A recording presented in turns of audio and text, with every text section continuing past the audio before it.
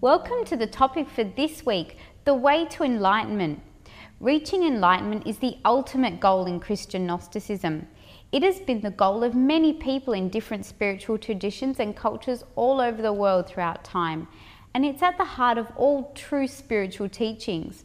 But nowadays, there can be different ideas about what enlightenment is and how it's achieved. In this topic, we'll look at what enlightenment refers to in Christian Gnosticism and the way to reach it.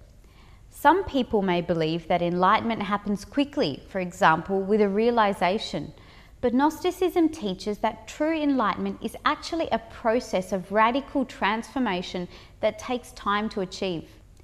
It requires that you make ongoing efforts within your life to change within and gradually become more spiritual as consciousness is increased while the egos within are gradually reduced and eliminated and replaced with higher spiritual parts. The way to enlightenment has been referred to as the spiritual path, which has been depicted symbolically in different ways throughout time in different cultures. Gnosticism teaches that the path is universal and there are three key practices used to walk it to reach enlightenment, which have been used throughout the ages. These are removing the egos within with the inner mystical death, transforming one's internal energies with alchemy, and helping others spiritually. Jesus referred to the path when he said, "The gate is narrow and the way is hard that leads to life, and those who find it are few."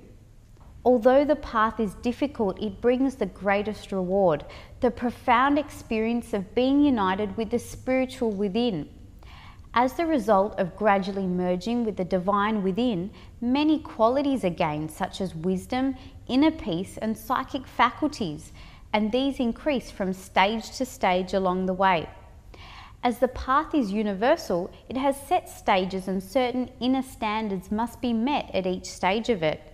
The standards become higher as the path progresses, but with each grade met, there is an inner reward which culminates with one becoming an enlightened, eternal, spiritual being, existing in continuous bliss.